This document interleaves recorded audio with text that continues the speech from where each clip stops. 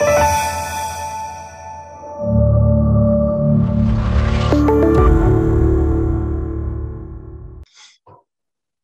and welcome to the first of a brand new series of CSF podcasts focusing specifically on psoriatic arthritis. We'll be bringing these new episodes on a bi-monthly basis, and we'll be supplying you with monthly slide decks to help you keep up to date with the latest research and publications in the field of PsA. First of all, allow me to introduce myself and my co-hosts. I'm Laura Coates from the Nuffield Department of Orthopaedics, Rheumatology and Musculoskeletal Sciences at the University of Oxford. And today I'm joined by Enrique Soriano from the Hospital Italiano de Buenos Aires, Christopher Ritchlin from the University of Rochester Medical Center, New York, and Frank Behrens from the Goethe University of Frankfurt. Frank and I are members of the CSF's new PsA steering committee, and we're really excited to be joining the wider CSF steering committee. If you want to find out more about us, our bios have now been added to the faculty page of the CSF website. Head over to cytokinesignaling.com and take a look. Thank you, Laura. I'm very excited about this first PsA podcast of CSF. Today we will be discussing three papers that are covering a wide range of topics, from drug survival to in patients with chronic inflammatory conditions to drug safety profiles of JAK inhibitors, and the impact of IL-17 inhibitors in atherosclerotic cardiovascular risk. Our first paper that will be discussed by Chris Ritchlin highlights drug survival across 4 different chronic inflammatory conditions in the real world. And as you probably all know, drug survival is used as a proxy measure of drug effectiveness. And in this study, Egeberg and collaborators, using a large national-wide cohort in Denmark, analyzed drug survival of biologics and new small molecules in rheumatoid arthritis, axial spondyloarthritis, psoriatic arthritis, and psoriasis. In the second paper that will be discussed by Frank Behrens, Bermaster and collaborators look at the safety profile of upadacitinib using pooled data from 2 well-known randomized controlled trials, the SELECT PsA 1 and 2, and compare 15 and 30 milligrams of upadacitinib with adalimumab and placebo in patients with psoriatic arthritis with inadequate response to one or more non-biologic or biologic DMARDs. And finally, Laura Coates will analyze the research by Merola and collaborators who study the impact of the IL-17 inhibitor secukinumab on cardiovascular risk in patients with psoriatic arthritis, axial spondyloarthritis, and psoriasis.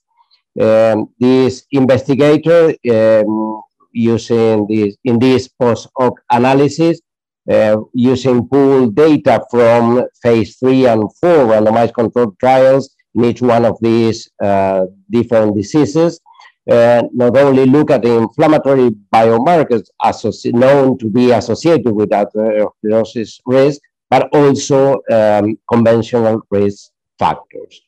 So without further delay, I will please, Chris, if you can tell us a little bit about this study on drug survival. So thank you, Enrique. In the first paper entitled Drug Survival of Biologics and Novel Immunomodulators for RA, Axial SpA, PsA, and Psoriasis, a nation cohort study from the DANBIO and DERMBIO registries.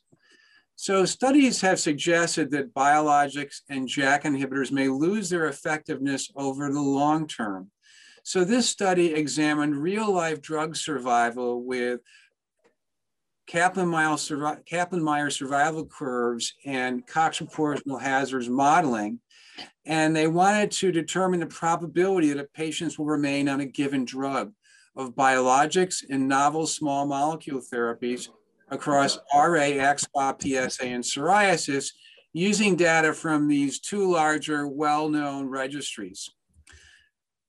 The study comprised of over 12,000 patients, including over 5,000 RA, 2,100 AxSpA, over 2,500 PsA, and over 2,500 psoriasis patients. Among patients receiving treatment for PsA, the most frequently used therapy was adalimumab, 40%, followed by infliximab, 34%, and etanercept, 25%. Drug survival was generally highest among patients treated with either adalimumab, ixekizumab, or secukinumab. In confounder-adjusted models, tofacitinib and infliximab had the lowest drug survival compared to the other drugs. All other drugs performed almost equally well. There was a tendency, though, for a generally higher drug survival for golimumab, followed by secukinumab and ixekizumab. For the other inflammatory conditions studied, highest drug survival in confounder-adjusted models is shown by RA, where rituximab, baricitinib, etanercept, and tocilizumab, respectively. For AxSpA, golimumab, secukinumab, and etanercept, respectively. And for psoriasis, guselkumab. So in conclusion, in PsA, golimumab and secukinumab had the highest drug survival, followed by ixekizumab. Individualized approaches to the treatment of chronic inflammatory disease are required, consistent with the underlying disease, patient profile, and treatment history. I thought this was an interesting nationwide cohort study, but how generalizable these results are to other countries, I think, is very open to question. Because in Denmark, they have a very strict mandatory registry as to what drugs a patient can receive, and I think this may not be generalizable, certainly to the United States. And the other component that's mentioned as a weakness is that there were many demographic variables that they were unable to bring into their models because of incomplete data capture. Many of these are demographic factors, financial issues that would influence drug choices. Nonetheless, I think it is helpful for us to see that in PsA, the agents in anti-TNF and 17 had the highest drug survival, and that adalimumab and secukinumab were both highly prescribed as well, which is, I think, very true, at least in the United States. And I'm interested in my colleagues on this forum if that's the same in their countries as well.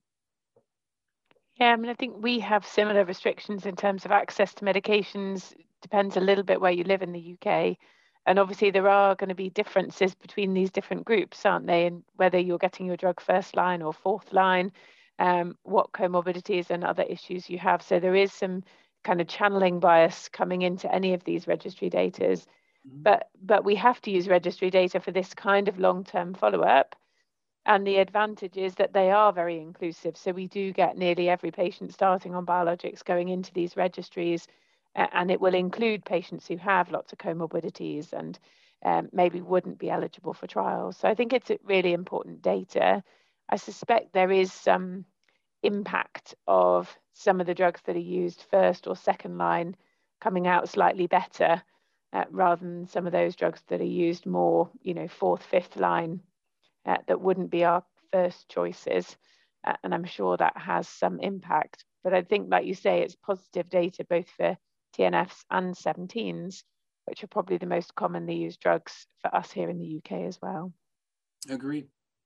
Yeah, and I think drug survival is summing up a little bit both efficacy and safety normally. I think these are the two reasons why to stop a treatment, either with due to intolerance or to loss of efficacy or inadequate response overall. But I think sometimes you get surprising results from these kind of drug survival studies. I remember in the past when we saw that ustekinumab, based on a, let's say, slightly lower overall effectiveness and efficacy, seems to be very well received and well accepted by the patients, maybe due to the safety profile and run smoothly over time.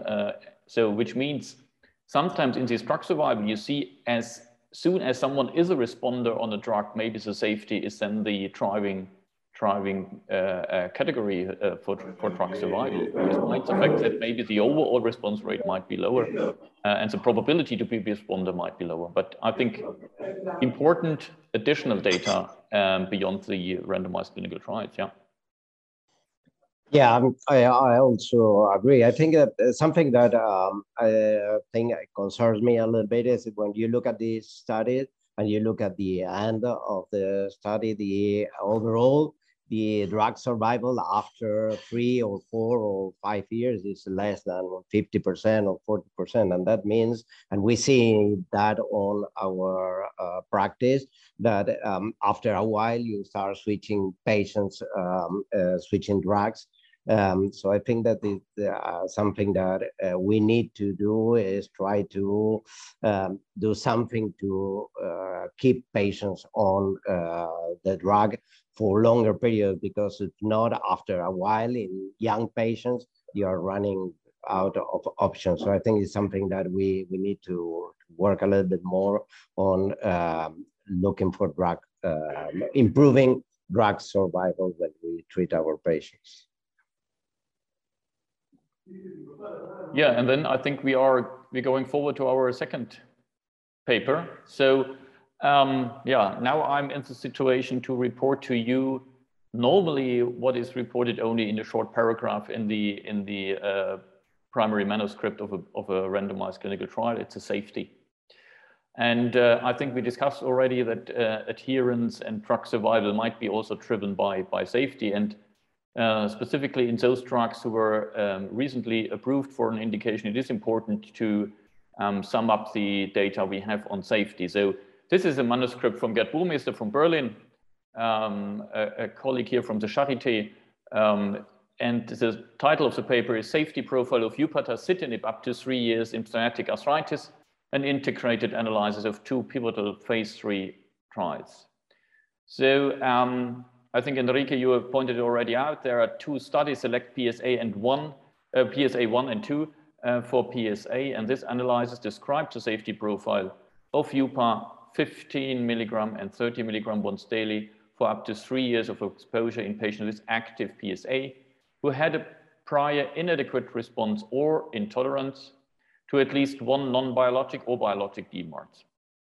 So, and if you sum it up, you will result in a number of 2,257 patients received at least 1 dose of upadacitinib 15 or 30 milligrams for 2,504 patient years of exposure, or adalimumab. And that's the interesting thing. You have a comparator arm in one of these trials, and this will result in 549.7 patient years. But keep in mind, there's a huge differences in numbers. 2,504 patient years for UPA and 549.7 patient years for adalimumab. So the most common treatment emergent adverse events with UPA were upper respiratory tract infections, nasopharyngitis, and increase of CPK.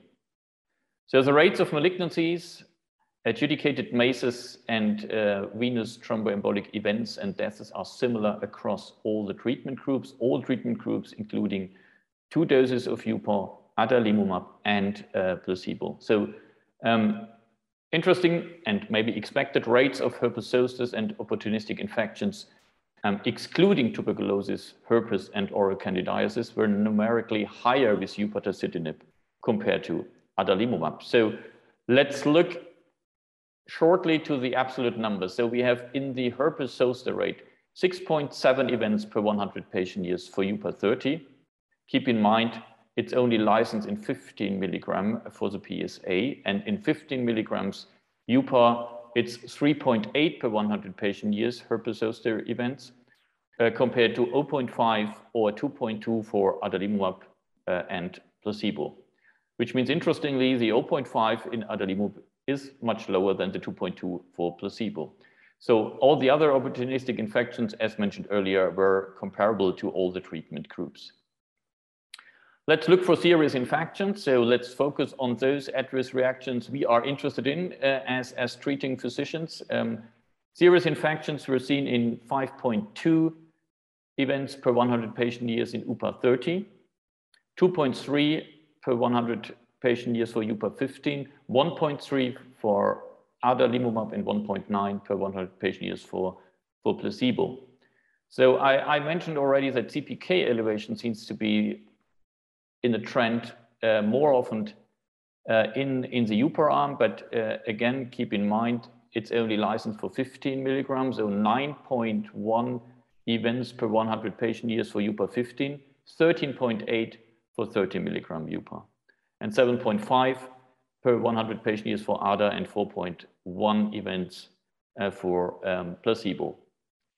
So interestingly, the rates for adverse events leading to treatment discontinuation were similar across all treatments groups. And when you look to the manuscript, more than 90% of the herpes zoster infections were non-serious. Maybe this is also an important event. And I think the herpes zoster events were mostly seen in the oldest, above 60, and in the Asian patients included. I think this is what we have already learned from RA trials and other trials and trials from other JAK inhibitors. But overall, I think this is an important result for these summary of the safety events we see in these two phase 3 clinical trials. And I think the take-home message for me, at least, is you have to vaccinate your people. I think I'm always happy to recognize potential adverse reactions where I can prevent the patients by doing something like, as I mentioned, vaccination, I think, and that's not too different. And overall, there were no new safety events, though it's within the expected range. And I think, yeah, I don't know whether this might have some direct impact. I think, again, 15 milligram is only approved for treating PsA. And yeah, I think, Laura, what's your opinion on the safety data? Do you think there's a huge disadvantage, or do you see it's comparable to adalimumab, at least with a 15? Yeah, I think it looks about comparable, doesn't it? And we would expect the data to show what it showed, really. I don't think it was any big surprises. Like you say, if there are adverse events that we can prevent, then we should be doing that. That's not always straightforward. We sometimes struggle with licenses and who will do the vaccine and whether we can get it in primary care or secondary care. But I think it's clearly important for those patients that we're thinking about JAK inhibitors. And obviously the bigger question is around long-term safety and rarer events in longer-term trials, as we've seen done for tofacitinib. But that will take time. You know, we're not going to get that kind of data from phase 3 trials. So I suspect there's still a bit of caution around the use of JAK inhibitors, particularly in patients who are older and have high cardiovascular risk. But at least for now, this is reassuring data, and then we wait and see what comes from longer term studies.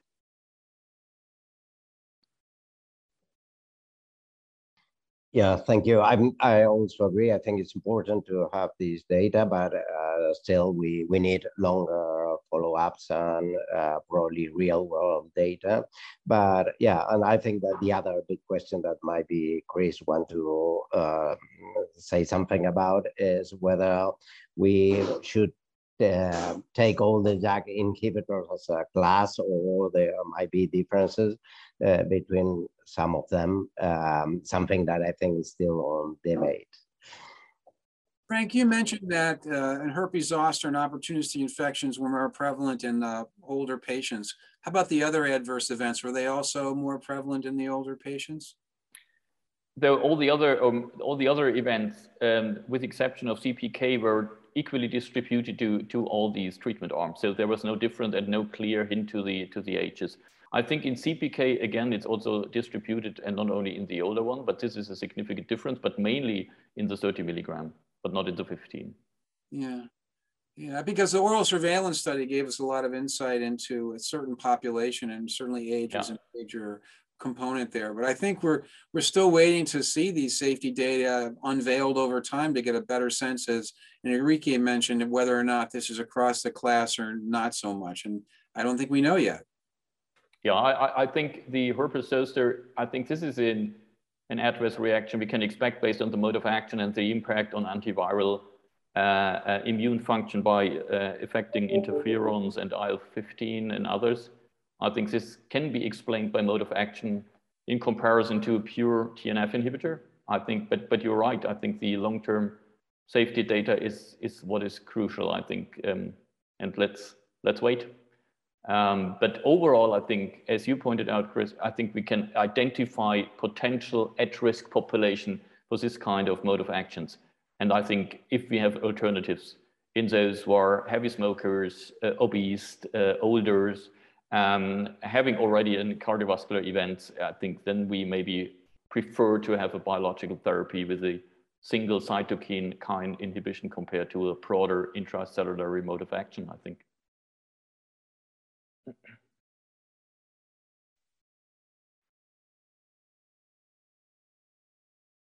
Cool. So if we move on to our last paper then, the last of the 3 papers that we were going to look at today is looking at the effect of secukinumab on traditional cardiovascular risk factors and inflammatory biomarkers.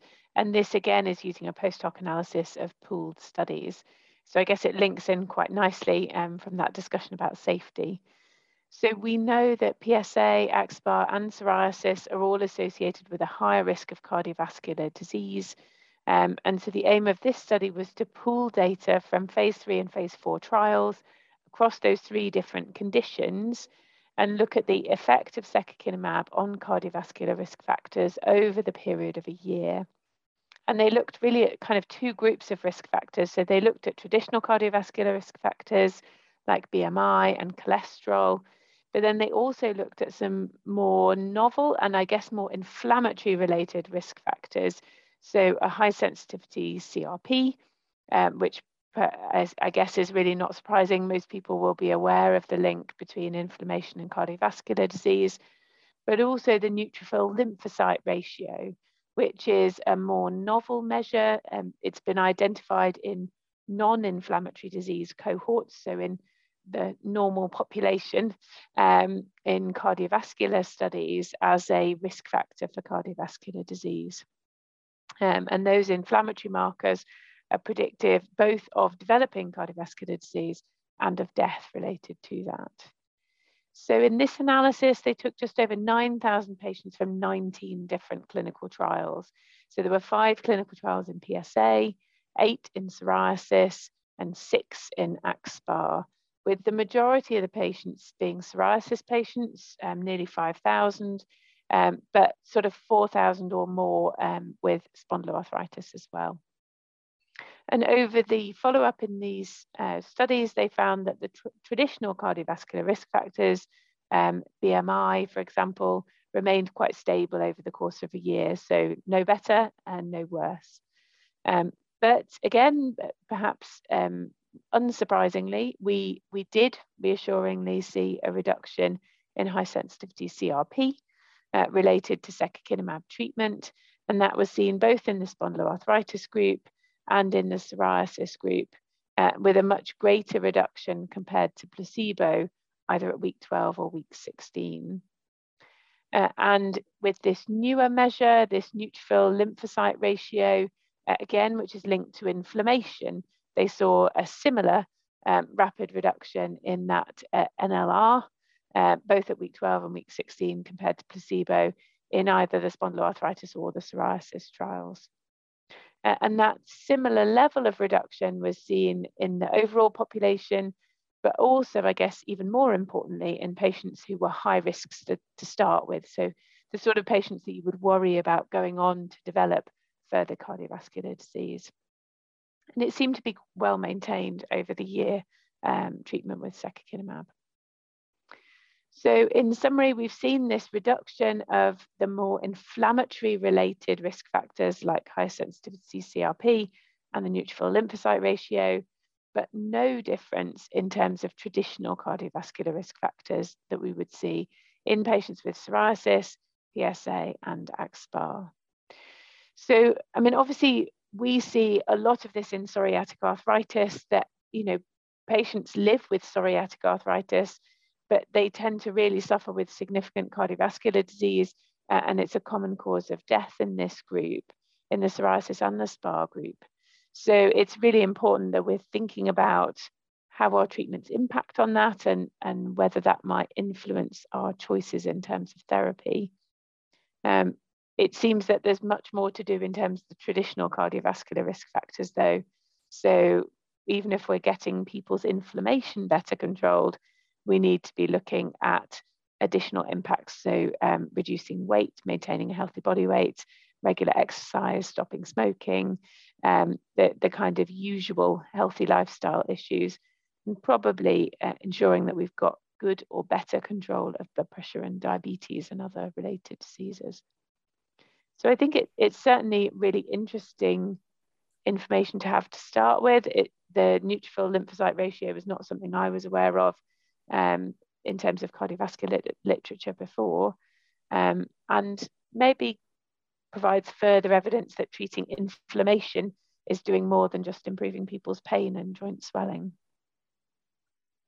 Yeah, but I think the important information would be what kind of treatment choice is the best one. So is there any differences by what mode of action you are controlling the inflammation, whether it's more TNF or more IL-17 or 23 or whatever, which is a better choice if all of these treatment options were able to control inflammation, but is there any difference in mode of actions? I think we can't answer this question right now, but I think the important message you pointed out is that we have to take care about all the risk factors and not only controlling inflammation. I think Eula has stated clearly that we as rheumatologists are responsible in managing risk factors, cardiovascular risk factors. It doesn't mean that we have to treat all of them, but we have to manage it and take care about it. I think that's the important message to normalize mortality in our psoriasis and psoriatic arthritis patients. Yeah. Yeah, I agree, Frank and Laura. I think you mentioned, Laura, at the end that controlling the other risk factors is really so important, many of which are under the control of the patient. But we do want to know if there is an additional benefit to a specific biologic class in decreasing cardiovascular risk. It'd be something we want to think about in addition to doing those very important interventions that you mentioned. And clearly, in order to answer that question, they're going to need a longer study with IL-17 blockade and probably some different endpoints that might give you more insight into what's really happening. But the fact that 2 surrogate measures are going down is encouraging. We'll have to see more later on, right? Yeah, I agree, and I also was a little bit impressed, and also, well, I look at it as a new thing to look at this new neutrophil lymphocyte ratio, because I think that as happening there in the trials, and I think it's what happens in our clinical practice, not around 25% or so our patients have elevated CRP. So I don't know how that works in patients with normal CRP. So I think that this new marker is something to look at. Also, we might be able to look at what is the effect of the other drugs that was mentioned on this new biomarker. But I agree, we need to look for the hard outcomes in the long term. I think that some cohorts and registries will be able to tell us more about that. But I think it's this cardiovascular issue is very important, and we are paying more and more attention of the conventional risk factors in our patients. So great, I think that was good. Thank you, Laura, Chris, Frank. I think it was a great discussion. And thank you all for joining us for this inaugural psoriatic arthritis podcast brought to you by CSF. We really hope you enjoy it. And if you really did, do not forget to subscribe to our channels on YouTube, SoundCloud, or I cannot mention anymore, but maybe you can, whatever you get your podcast from. So you don't miss our future episodes that, as Laura mentioned, we'll have one episode every 2 months. And also, if you want to read a little bit more about what we have discussed today, head over csf.com, where you will find detailed summary slides of each one of these papers that we discussed today. So again, thank you all, and see you soon. Bye.